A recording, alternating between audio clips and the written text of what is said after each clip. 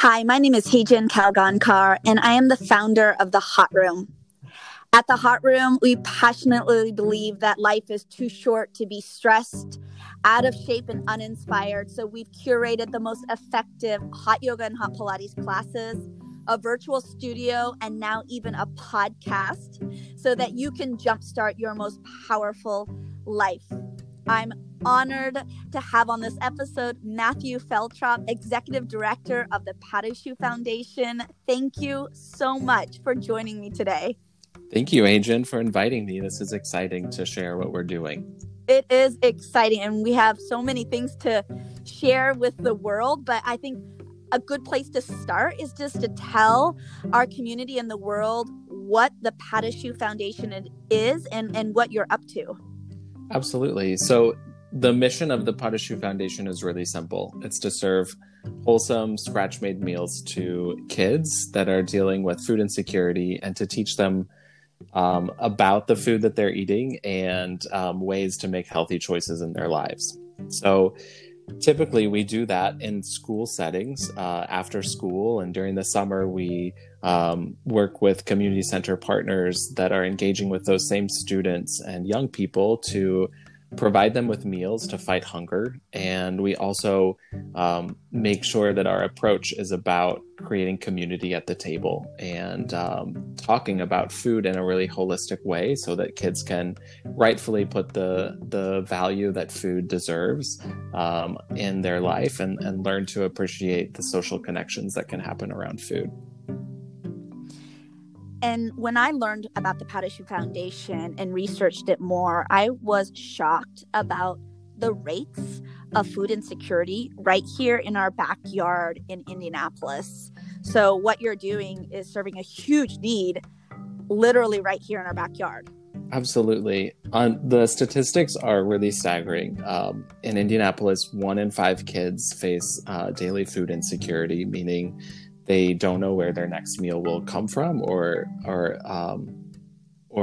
if it will come. And the rate of poverty, unfortunately, for young people in Marion County specifically is really high. About 80% of the students in the schools that we serve qualify for free or reduced lunch, which is a known poverty indicator. And so when you kind of combine the effects of poverty and food insecurity, it's really a perilous situation. And unfortunately, that leads to a lot of negative health outcomes and academic outcomes. You know, food is fundamental to everything that we do in our lives. And the fact that kids might not know where their next meal comes from or the quality of the food might not be the best, that means that it's going to have a ripple effect in their life. So our work to serve meals seems so simple, but it really affects lots of aspects of kids' lives. And as they grow up, it can affect their future as well. So typically we're serving about 2,000 meals a week. And that is, for us, has been up to this point a huge growth. But unfortunately, due to what's happening with COVID-19, we've even had to increase that as well. But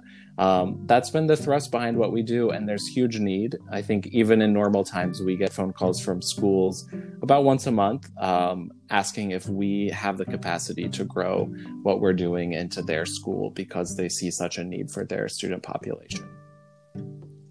Yeah, you guys are normally doing so much, but especially during this COVID pandemic, I do want to touch about how that's impacted the Patachou Foundation and the community that you're serving. Just to let you all know that are listening, you know, as part of the Hot Room, we've always been very passionate about giving back to our local community in any way possible. But as our studios and our community grew, about over a year ago, we made a very concentrated effort with partnering with the Patachou Foundation to make a bigger impact within our local community. And so through that partnership, we developed the Hot Yoga for Hot Meals program. And so anyone who was referred to the Hot Room, we would donate $5, the cost of a healthy, wholesome meal, right, to the Patachou Foundation. And it's been such an honor, and not only to support your efforts financially, but then also get our community involved with the organization by volunteering at the school and engaging with the children. And that has given us so much joy. So thank you for, I guess, being there and having an organization like this to partner with. Well, I have to return the thanks because you and your community have been incredibly generous. It's been amazing what you all have been able to raise through your hot yoga for hot meals program. And also the fact that so many people have been engaged on a one-to-one basis with the students that we're serving. As you mentioned, you all were sending some of your community out to help us serve the meals and sit down with kids and have conversations over dinner. And we received tons of reports that your volunteers were the ones that the kids wanted to talk to the most because they were so positive. And I think that has everything to do with all of the values that you all instill in your community about being connected and wellness and just living positively. I think that really rubs off, and kids notice things. They're very perceptive, and they certainly have noticed that with your all's volunteers coming alongside the incredible donations that you've been able to make. Well, I can't wait for the schools to open back up and for us to go back to normal where we can engage with the children again. So today, what is the date today? Today is April, is it 11th? I think that's right. Yeah, I know. Who knows what day it is anymore, but today is April 11th. And obviously we're in the midst of the global COVID pandemic. So I want to hear a little bit more, Matthew, about how has this pandemic impacted the Patachou Foundation specifically? Yeah, it's been quite an evolution. I mean, I guess it was just a month ago that everything kind of shifted. And I think, 2020 was a huge year. We were ramping up our capacity as well. And we had just built a new production kitchen and teaching kitchen. And so we were on the horizon of a lot of new things. And I think a lot of businesses and small entrepreneurship groups were kind of seeing the same thing. Everything was feeling really forward momentum. And then this COVID crisis happened. And we kind of anticipated it a little bit earlier just because we were aware of the fact that kids specifically while they weren't showing symptoms necessarily, they were being really great carriers of the disease. And so we kind of anticipated at the beginning of March that schools were going to shut down.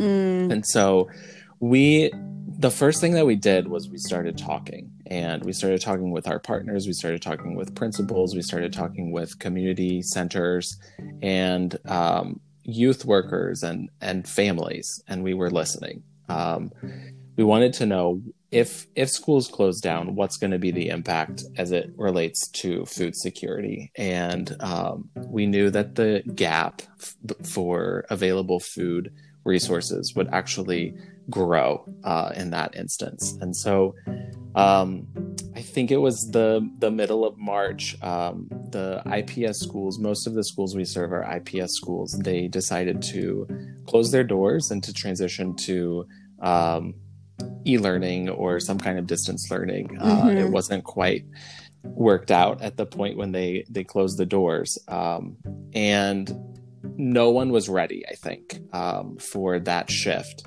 But over the weekend, it was a Friday, and over the weekend we went to the store and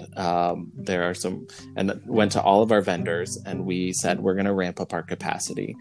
And so that first week, we grew our capacity 4 times. We served about 8,500 meals that were packaged and delivered to community centers that were serving the kids and families that we had already built relationships with. And it was for us kind of a Herculean effort to turn everything that we were doing and focus all of our resources onto producing meals. So that was the first thing that we did. We listened, and we knew that there would be a gap, and we tried to fill that with an increase in meal production. And since that first week, we've continued with a surge capacity. Last week, we served about 4,000 meals, and we'll continue to grow our capacity to serve packaged meals to kids and families during this time. So all of those meals are obviously not being distributed at schools.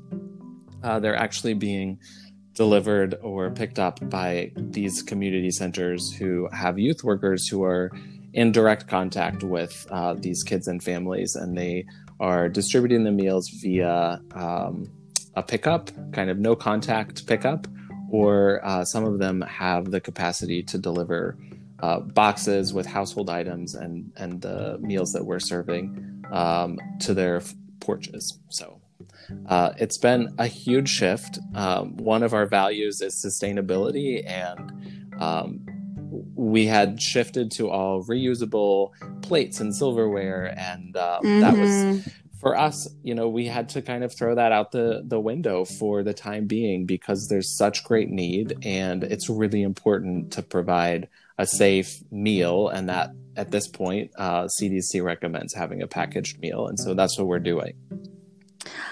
I am blown away about how you and your team have been able to pivot so quickly and serve in that kind of capacity. And I totally get it. Like, I think that where the Patachou Foundation was with the new kitchen and what the future was going to look like, and that being halted for a moment is kind of exactly how the hot room felt too. I mean, we have the 3 studios, and then we had Fisher's under construction. We have 2 more slated to open in 2020, and to have a global pandemic be thrown in the mix, we had to reinvent ourselves overnight. Exactly. And there was certainly a moment where I felt like, as a leader, oh my gosh, are we just going to not be able to do what we can do? And I went to sleep and woke up the next morning and said, no, we have to pivot.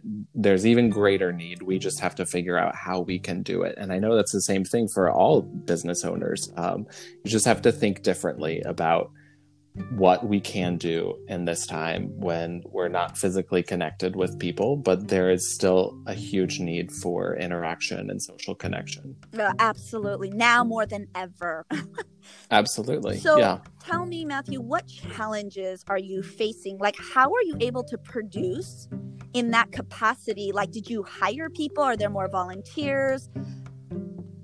Yeah, actually, unfortunately, we've cut all of our volunteers. So my first priority was increasing that, our own capacity to produce and make more meals. But I knew that in order to do that, we would really need to protect our staff.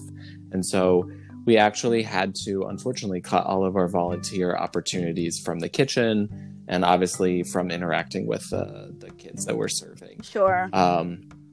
So we have, instead of, hiring more people, we have shifted all of our staff to working in the kitchen. So where I had people before working on activities and cooking lessons with kids, all of those hands are working in the kitchen to produce the food that we're serving. Another thing we've done is kind of shifted our schedule. So where we were working a 5-day-a-week kind of operation, right now we're working a 6 or 7 day a week operation where people have staggered schedules. They're coming in, doing prep. People are coming in and finishing the cooking, and then we're packaging the food and sending it out in different shifts. So it's been a total revamp of our schedules so that we can have the least amount of person-to-person contact as possible, but continue that increase in meal production. Yeah, that makes sense. And I see that within our business too. We have the resources, the same resources, but everyone is doing something totally different now. Exactly. With this situation. I mean, I kind of joke about it, but Ashish, my husband, who mainly does financials and business to business stuff, he is literally on the road making deliveries, right? Like we are all pivoting and reinventing ourselves and figuring out how do we contribute in a new way in this really unusual situation. Yeah, I mean the first few weeks I was making all the deliveries. So Yeah. yeah, it's just, I mean, what we had to do is take a step back, and I think we were able to react immediately to an immediate need that we knew would be there. But in the ensuing time, we've also had the opportunity to take a step back and reevaluate the landscape. And as the dust has settled, we've kind of plugged in those resources, and people are resources, and funding is a resource, but also all of our time and the effort that we're putting into different projects. And so now all of that is just for all of our team members going into making more meals and serving this immediate need that people have during the crisis. So my next question is, how can our community support you? Yeah, so one of our biggest needs right now is funding. So I know that you all are continuing to do some donation-only classes for the foundation, and those are a huge help. The cost of our meals actually went up slightly just because now we're boxing the meals, and we have to pay for that packaging. And then on top of that, we're doing, at least twice as much as we had budgeted and we're used to doing in our kitchen. So the meal costs for us have gone up, and funding continues to be our biggest challenge. But we're also looking for some help from creatives, and I think that your community probably is full of creatives. This week, we're starting an initiative called the Lunchbox Letters, which will go out with meals that we're serving to kids via two of our community center partners. And these are encouraging notes that anyone can write and deliver to our office. We have a no contact drop-off station in the back of our parking lot, and you could also mail them to our office. And we're attaching them to the meals that we serve, kind of like when you were a kid, maybe. I remember when I was a kid, my mom used to write notes and put them in my lunchbox, and they were just a little note to encourage your day.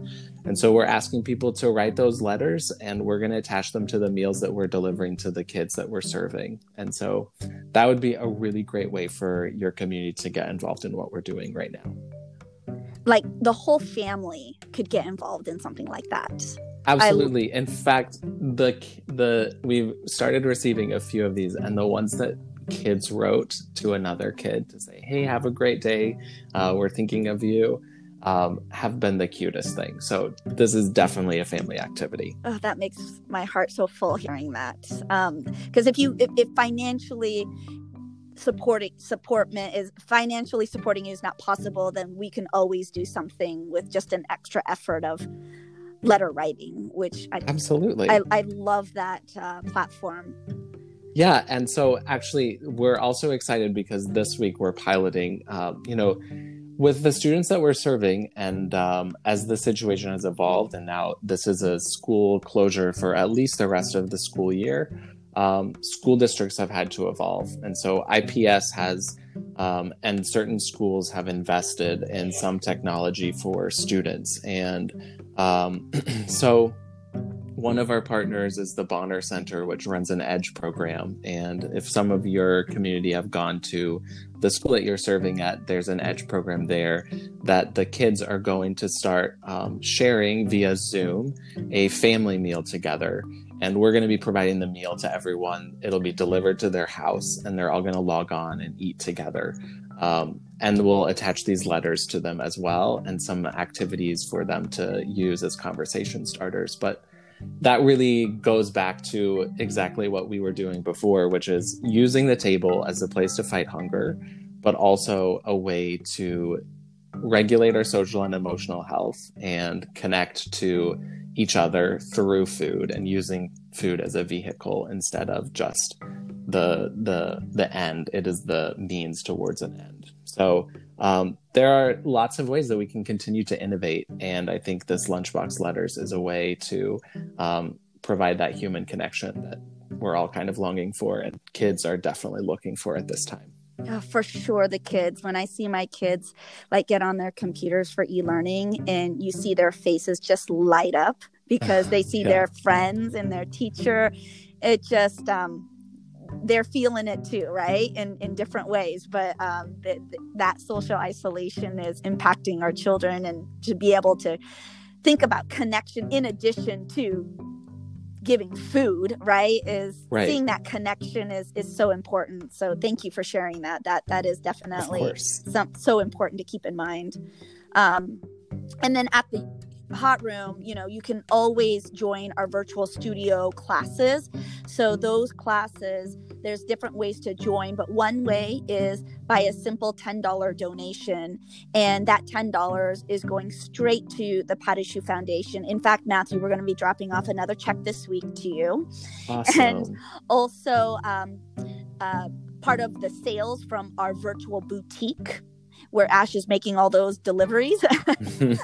Part of those sales are also going to the Patachou Foundation. So we'll continue to do as much as we can and do our part to help support you. But this information, passing it along to our community, how they can support you in other ways other than financially, the letter writing campaign.